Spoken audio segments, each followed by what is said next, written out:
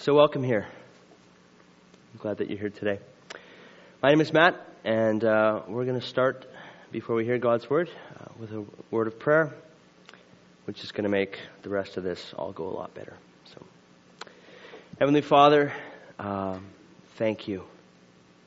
Thank you for all that you've done today, all that you want to do, all that you have and will and are doing in our lives.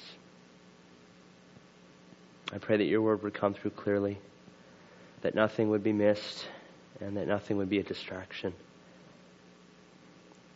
Holy Spirit, come and have your way in my voice and my thoughts, in our ears and our hearts. Have your way. I pray you would glorify yourself through this time. Amen.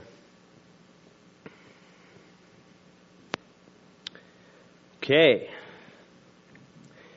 So today I want to bring us through 1 Corinthians 13. If you want to look in your Bibles, it's 1 Corinthians 10, 23 to 33. 1 Corinthians 10, 23 to 33.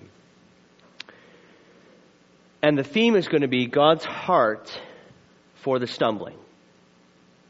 God's heart for the stumbling. So I apologize, it's 10 verses. But we're gonna get on after it here. So 1 Corinthians 10, 23 to 33 says, this is Paul to the church in Corinth. All things are lawful, but not all things are helpful. All things are lawful, but not all things build up.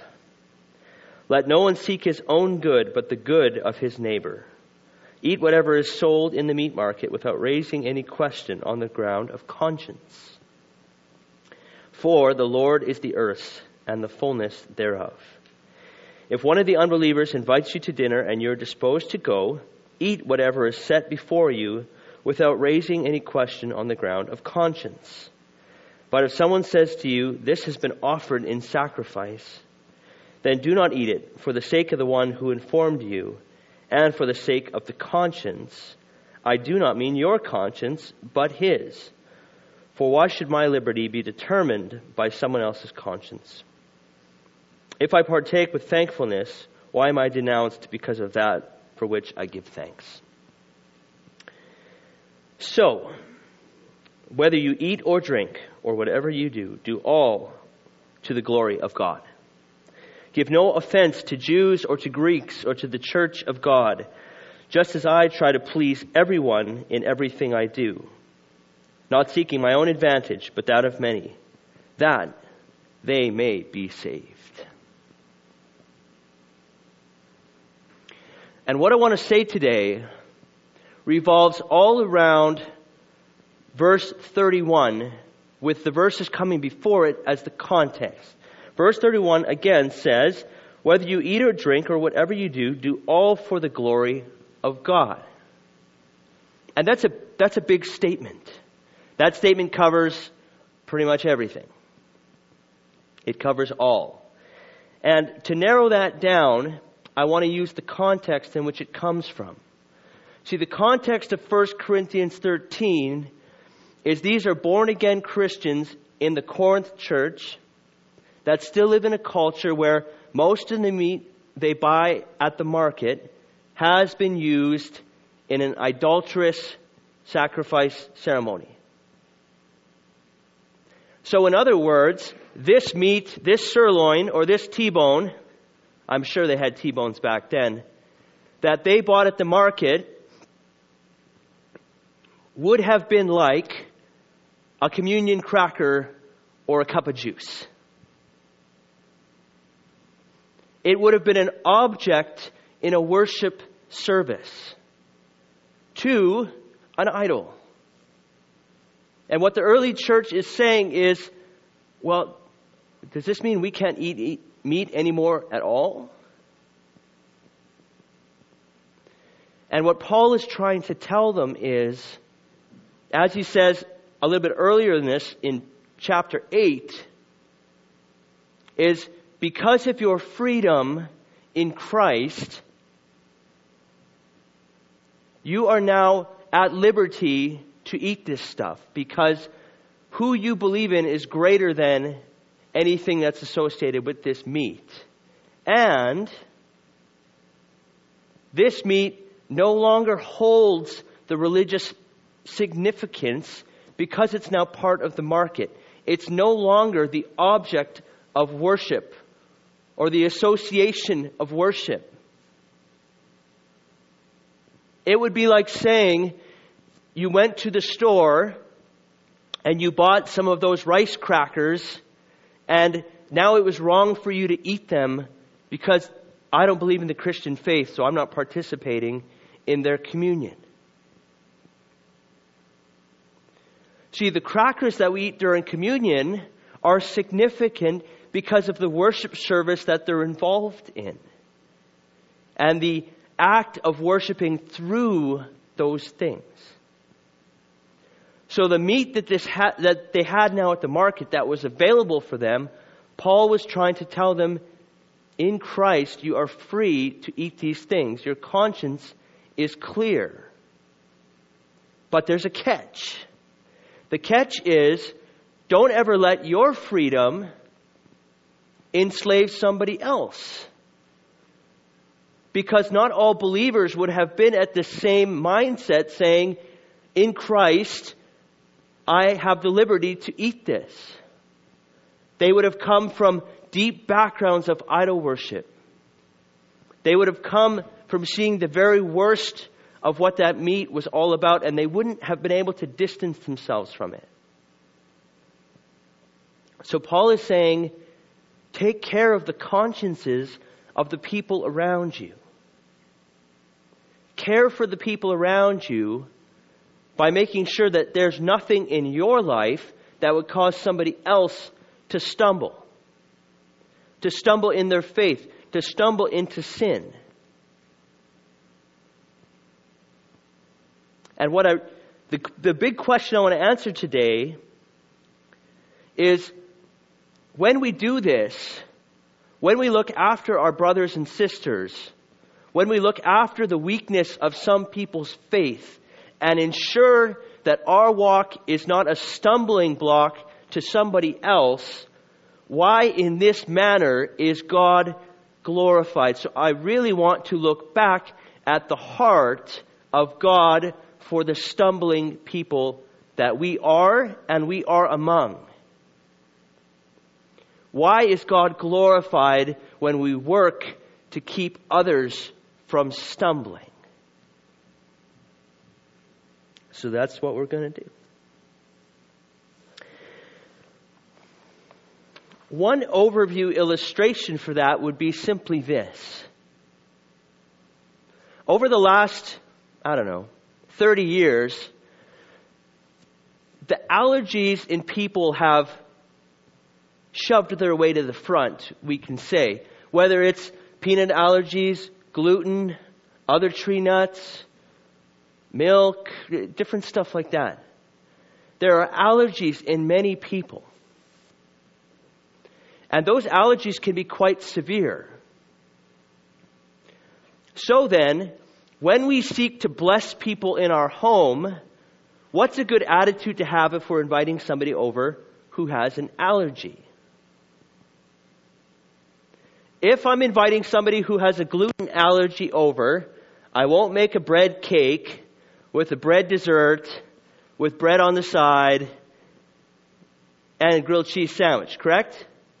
I'm just not going to do that. Because that would be the opposite of blessing my guests. And two things happen when you seek to bless the people that come to your house with an allergy, by not serving them the thing that bothers them. One, you're going to prevent having to rip out your carpets and put new ones in. Right? Two, they're going to feel like they're honored in your home. Because you've put aside the things that you're entitled to. You're entitled to eat whatever you want in your home. But for them, you have put them aside to bless them, to honor them, and in some ways, to glorify them coming. And the heart behind that is simply, we glorify the thing that we choose above all else. And this is the heart of why God is glorified when we seek to do nothing that would stumble another person's faith. Is we are choosing God and His desire for all people to come to Him, and the idea that we will do nothing to get in the way of that, over our own freedoms, our own preferences. And in that, God is glorified. But let's look a little bit closer at some reasons why God is glorified when we live to not let another person stumble in our lives. Firstly, God is glorified when we choose peace in the body of Christ, when we choose to be peacemakers in the church. It doesn't take much to cause division in your congregation.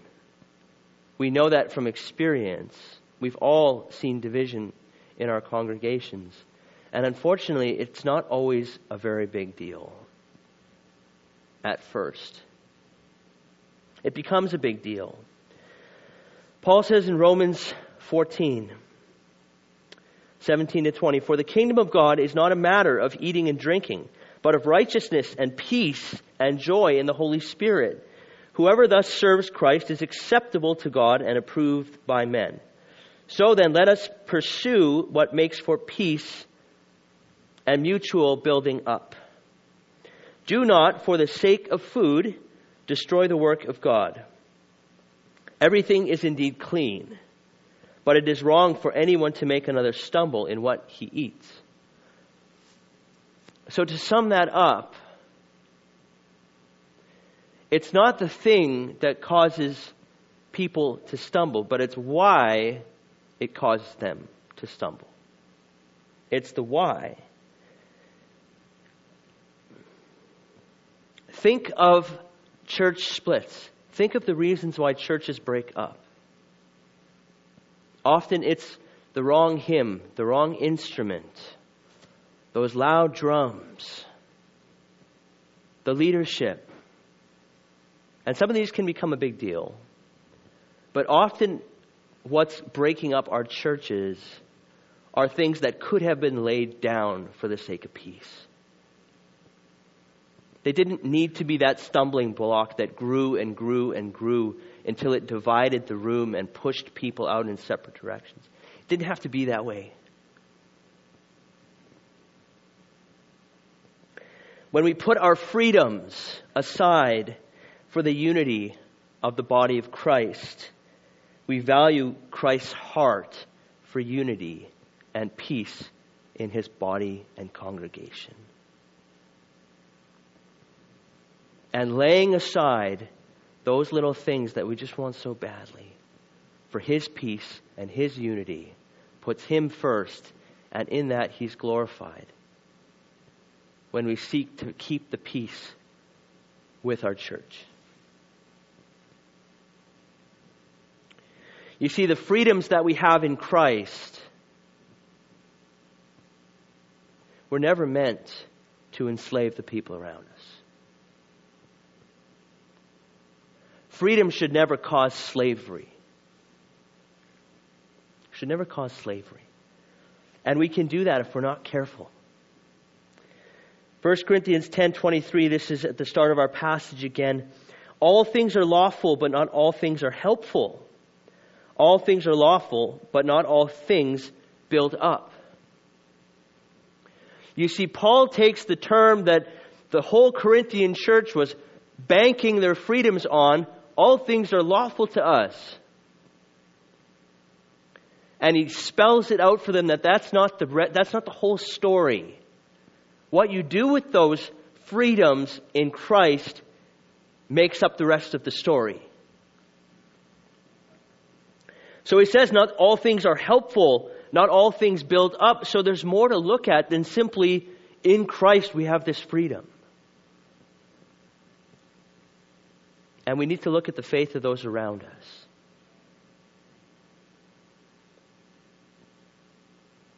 First Corinthians 8 talks about possessing the knowledge and I talked about this at the beginning, that the meat of an idol in the market is good.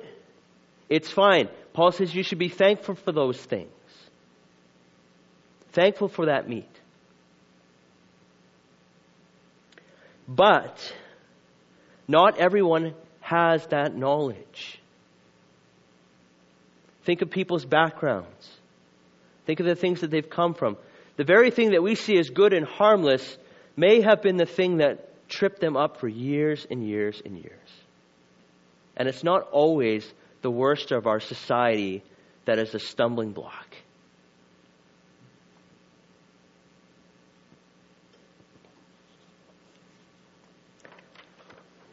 Secondly, God is glorified when we choose spreading the gospel to unbelievers over our freedoms.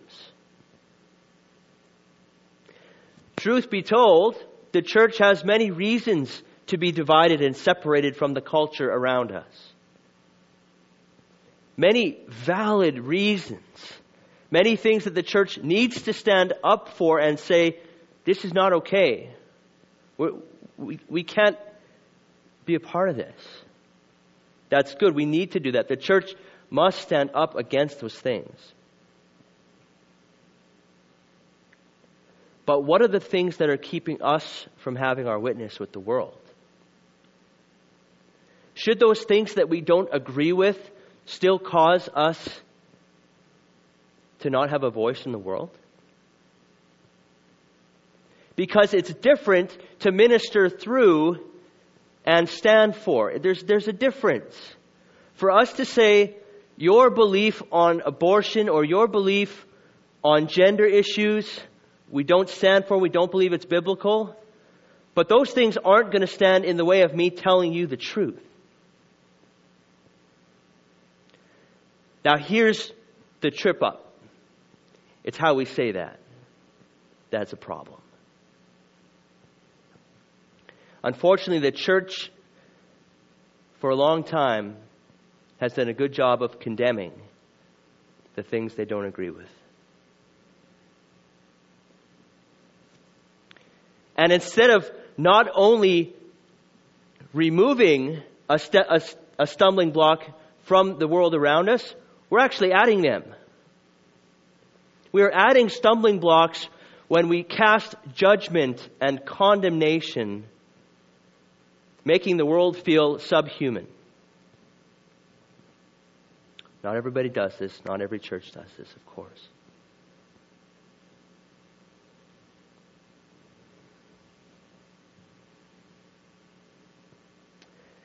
Here's Paul's heart. This is Paul's heart for the world. For though I am free, 1 Corinthians 9, for though I am free from all, I have made myself a servant to all, that I might win more of them. To the Jews I become as a Jew in order to win Jews. To those under the law I become as one under the law, though not being myself under the law, that I might win those under the law. A lot going on here. To those outside the law I become as one outside of the law, not being outside of the law of God, but under the law of Christ, that I might win those outside the law. To the weak I become weak, that I might win the weak. I have become all things to all people, that by all means I might save some. I do not for the sake of the gospel. I do all for the sake of the gospel, that I might share its blessings. And the heart of Paul in this is so inspirational. He is saying, let nothing prevent you from having a witness in the world. Let nothing be what you need to be. Let nothing prevent your witness from the world. Don't forget the freedom that you have in Christ, but let that freedom propel you into all areas. Not becoming the thing you're speaking against, but letting nothing keep you from the people you're trying to win.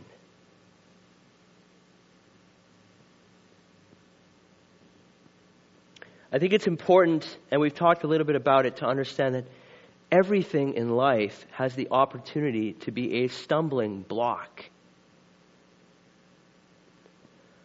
Primarily, all I've said so far today is talking about idolatrous meat in the market. And that's not just because I like to say T-bone and sirloin in the sermon, even though I do. T-bone, sirloin. It's fun, but that's the context of what Paul is saying. But anything in life can cause another person to stumble. Because the root of stumbling blocks is what it does to the conscience and the faith of the person who stumbles on it. So it doesn't matter what they're falling over. The trouble is that they're falling. So insert what you will instead of meat at the market. Sirloin, T-bone, right? I'm going to keep doing it now. You haven't stopped me yet. Insert what you will. What can become a stumbling block in your life and to the people around you? I'm sorry to say, but anything can be that. Your phone can cause another person to stumble. What you watch on TV can cause another person to stumble. Everything can cause somebody to stumble.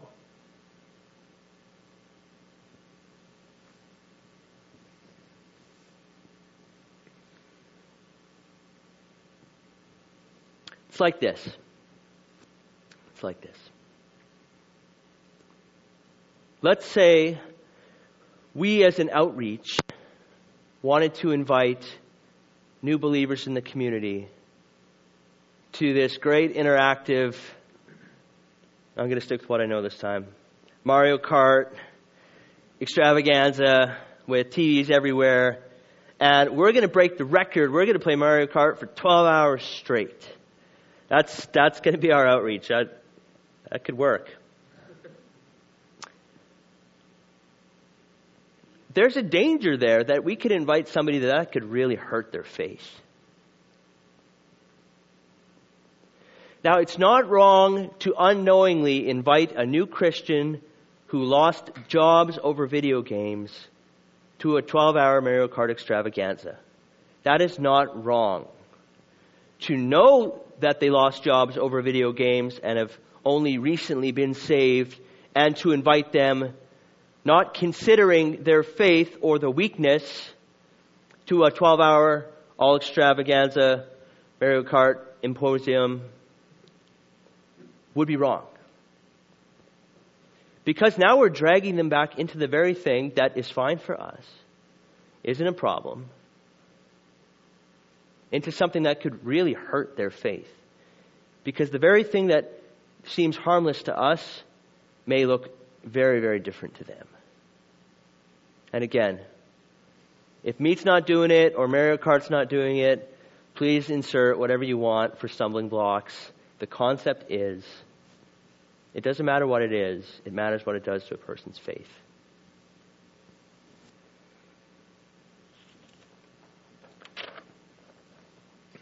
Thirdly, God is glorified when we choose to serve the weak among us. Sometimes as a church, it's easy to cater to the strong, to the mature, to the gifted.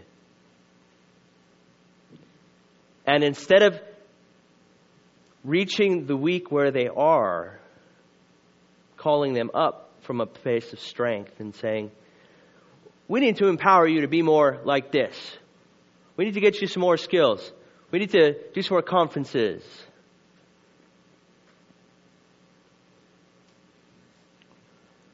And in that, it's possible to miss the deep heart of God for the weak. Can we all agree that through God's Word, He has a real soft spot for the weak among us, for the orphans, for the widows?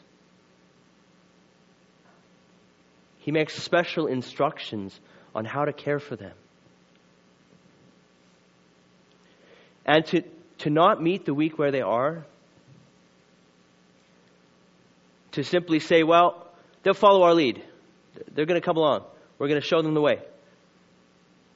Is missing a very precious heart of God in there, and that's for the weak. A couple of things Jesus said in Matthew 18. Whoever causes one of these little ones, it's not just talking about kids, who believe in me to sin, it would be better for him to have a great millstone fastened around his neck and to be drowned in the depths of the sea. That's Jesus telling his heart. Or in Matthew 25, truly I say to you, as you did to one of the least of these my brothers, you did it to me. So Jesus is saying, Did you give me clothes when I was cold? Did you feed me when I was hungry? Did you give me a place to sleep when I was tired? Did you hold me up when I was stumbling? Did you take that time when I was really struggling? When we do it to the least of these, we're doing it unto Him. He's guiding us into how to care and to bless Him at the same time.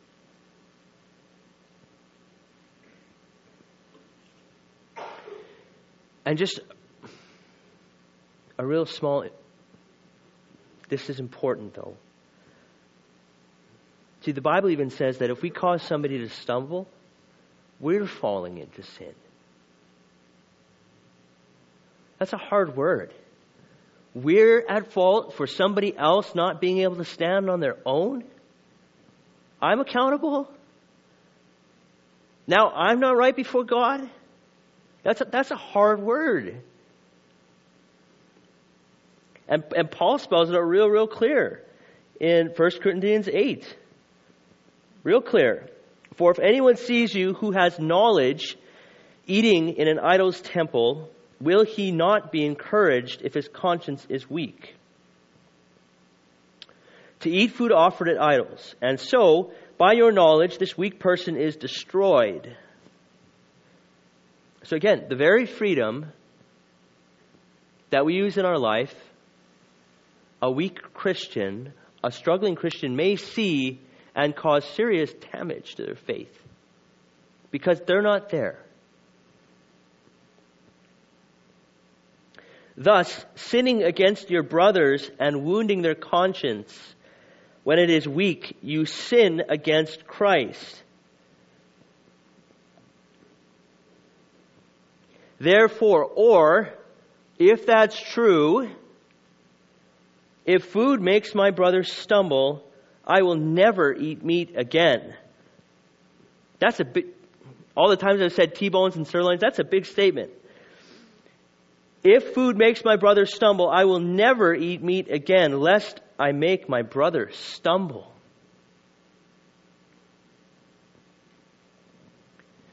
Can we fill in the blank for Paul? It's not necessarily meat, but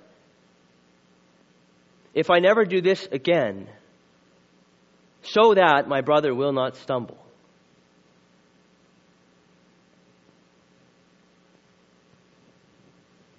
Of course, just to be a disclaimer there, we're not responsible for every person's bad choice. We are not condemned for everyone's sin. That's not what this is saying. What this is saying is be mindful that your behavior isn't causing somebody to sin whenever possible. And it's so serious that you're better off to never do that thing again than to cause somebody to sin. There is an accountability here that Paul is calling the church into. Not that we're responsible for every good choice, but that we are mindful of our behaviors, our walks, our actions, and our freedoms, and what that's going to do to the faith of the people around us. Tough. Does this seem really hard? Like, if you think of your own life, well, it's hard enough just trying to keep myself walking straight. And now I have to worry about somebody else? And the truth of the matter is that was never God's intention for us to do it on our own. Not for ourselves, not for our brothers and sisters. There is no part of God saying, you must keep yourself upright, and you must make sure the people around you are upright. There's no part of God saying that. In fact, He sent the very best of Himself in His Son. And it's all throughout the Scriptures, showing us exactly what this looks like. As Jesus calls Himself the Good Shepherd. And what better title for yourself than as a shepherd? I know nothing about sheep or shepherds, but I know that if a shepherd is keeping a sheep upright and uneaten, he's doing pretty good.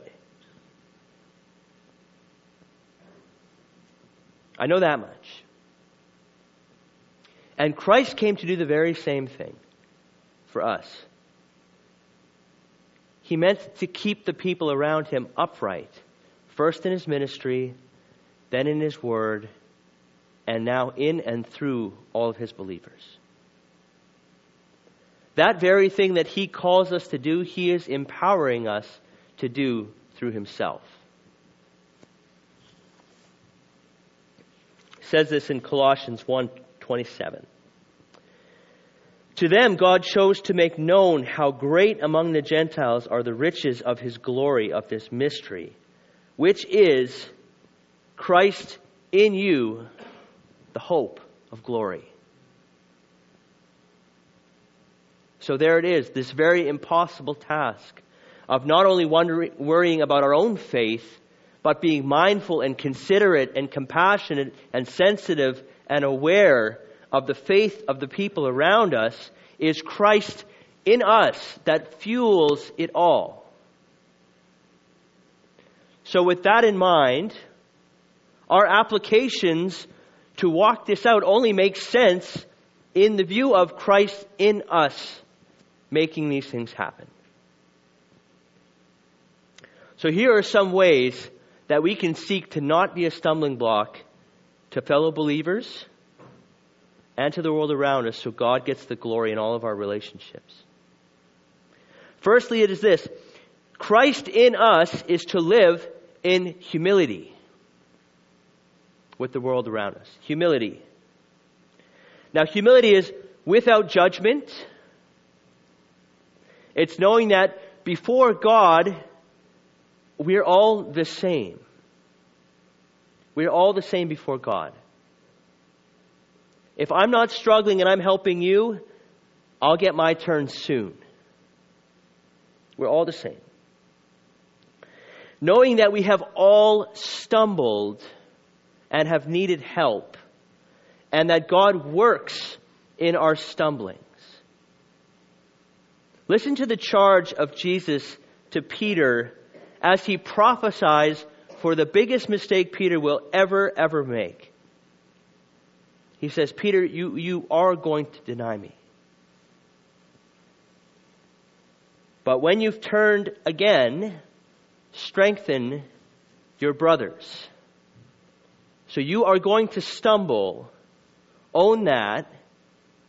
I will raise you up, but keep that in mind as you strengthen the people around you. Walk in humility. Through Jesus, live in humility. Romans 14, why do you pass judgment on your brother? Or you, why do you despise your brother? For we will all stand before the judgment seat of God. For it is written, as I live, says the Lord, every knee shall bow to me, and every tongue shall confess to God. So each of us will give an account of himself to God. So in Jesus, we want to live in humility.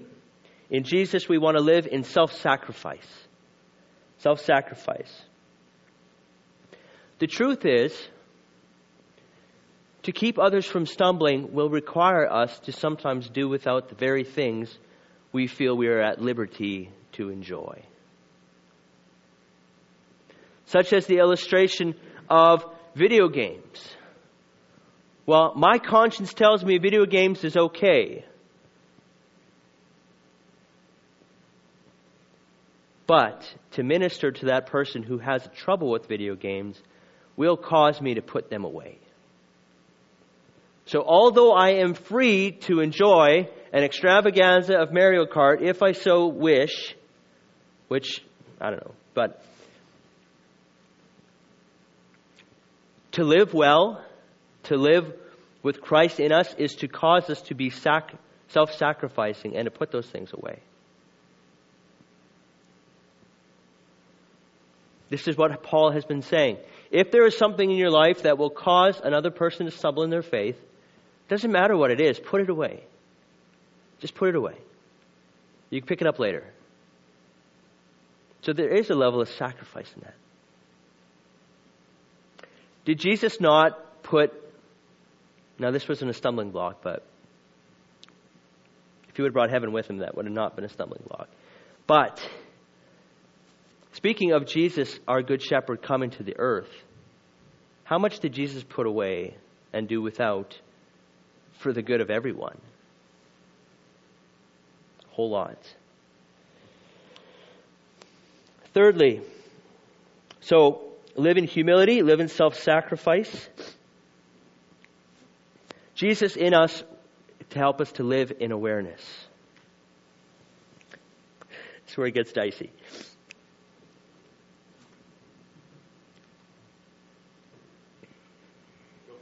I'm going to go for it. Rob said I could, so there you go. Okay, I looked up Spidey Sense because I don't know this stuff on the internet, and I got all sorts of hits. So the internet will tell you anything you want.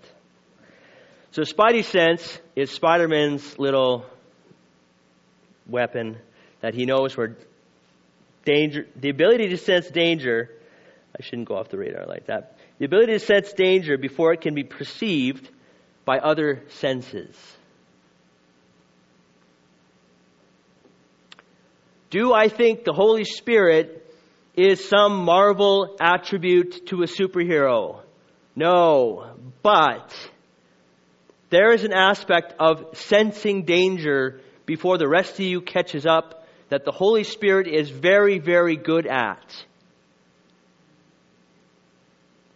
You see, the problem with our life is there's too much life in it. And it drowns out the people around us. It really does. We all operate in tunnel vision from time to time, do we not? Where we see the very thing that's in front of us. And that's all we can see for a period. But God has given us His Holy Spirit that we might sense the needs of others before the rest of us catches up. And this can make you look very scatterbrained, I would think. I often just dart around and maybe it's not the spidey senses. But God may draw you into a conversation, a person, very spur of the moment. And you may not know exactly what is going on. But how helpful is it that Jesus has said, not only should you care for my people, but I'm going to empower you to do that, even in spite of the busyness of your life. But to do that, we need to be in tune with what the Spirit is saying. God wants to use us powerfully in the lives, in the church, in the world. He wants to use us powerfully.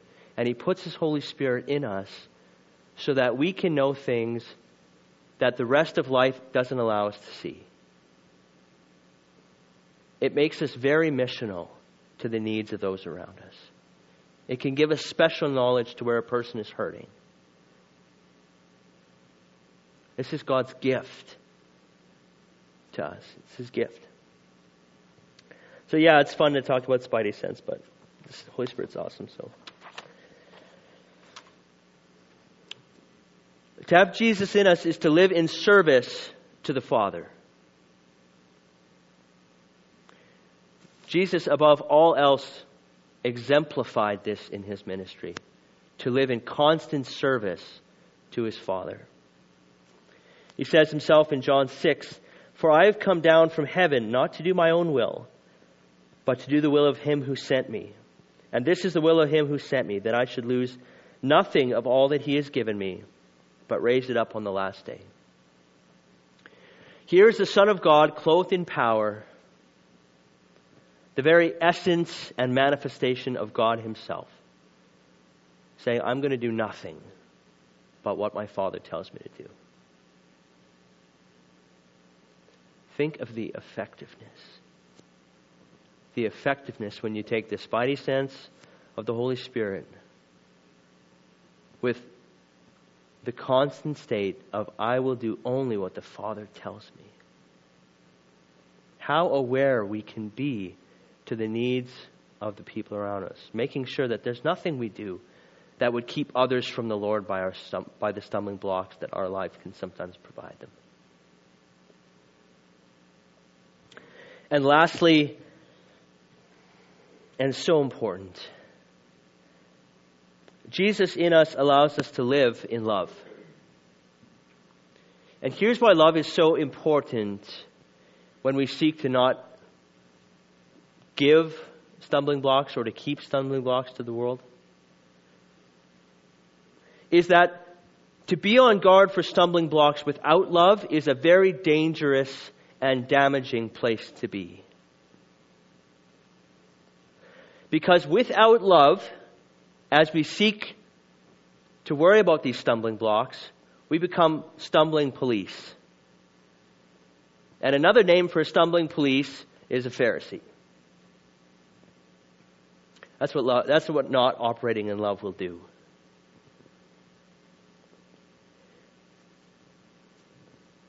A real common theme in conflict resolution is to always make sure that you're fighting the problem, not the people. Fighting the problem, not the people. So you have 4 people in the conflict. You get all 4 people fighting the problem. Nobody feels attacked. Problem is solved. Relationships are intact. To operate in love, to be full of Christ's love as we walk with other believers and the world, keeps us worrying about the problem and not fighting the people, which is what the Pharisees did so well. They burdened the people. They didn't help them with their problem.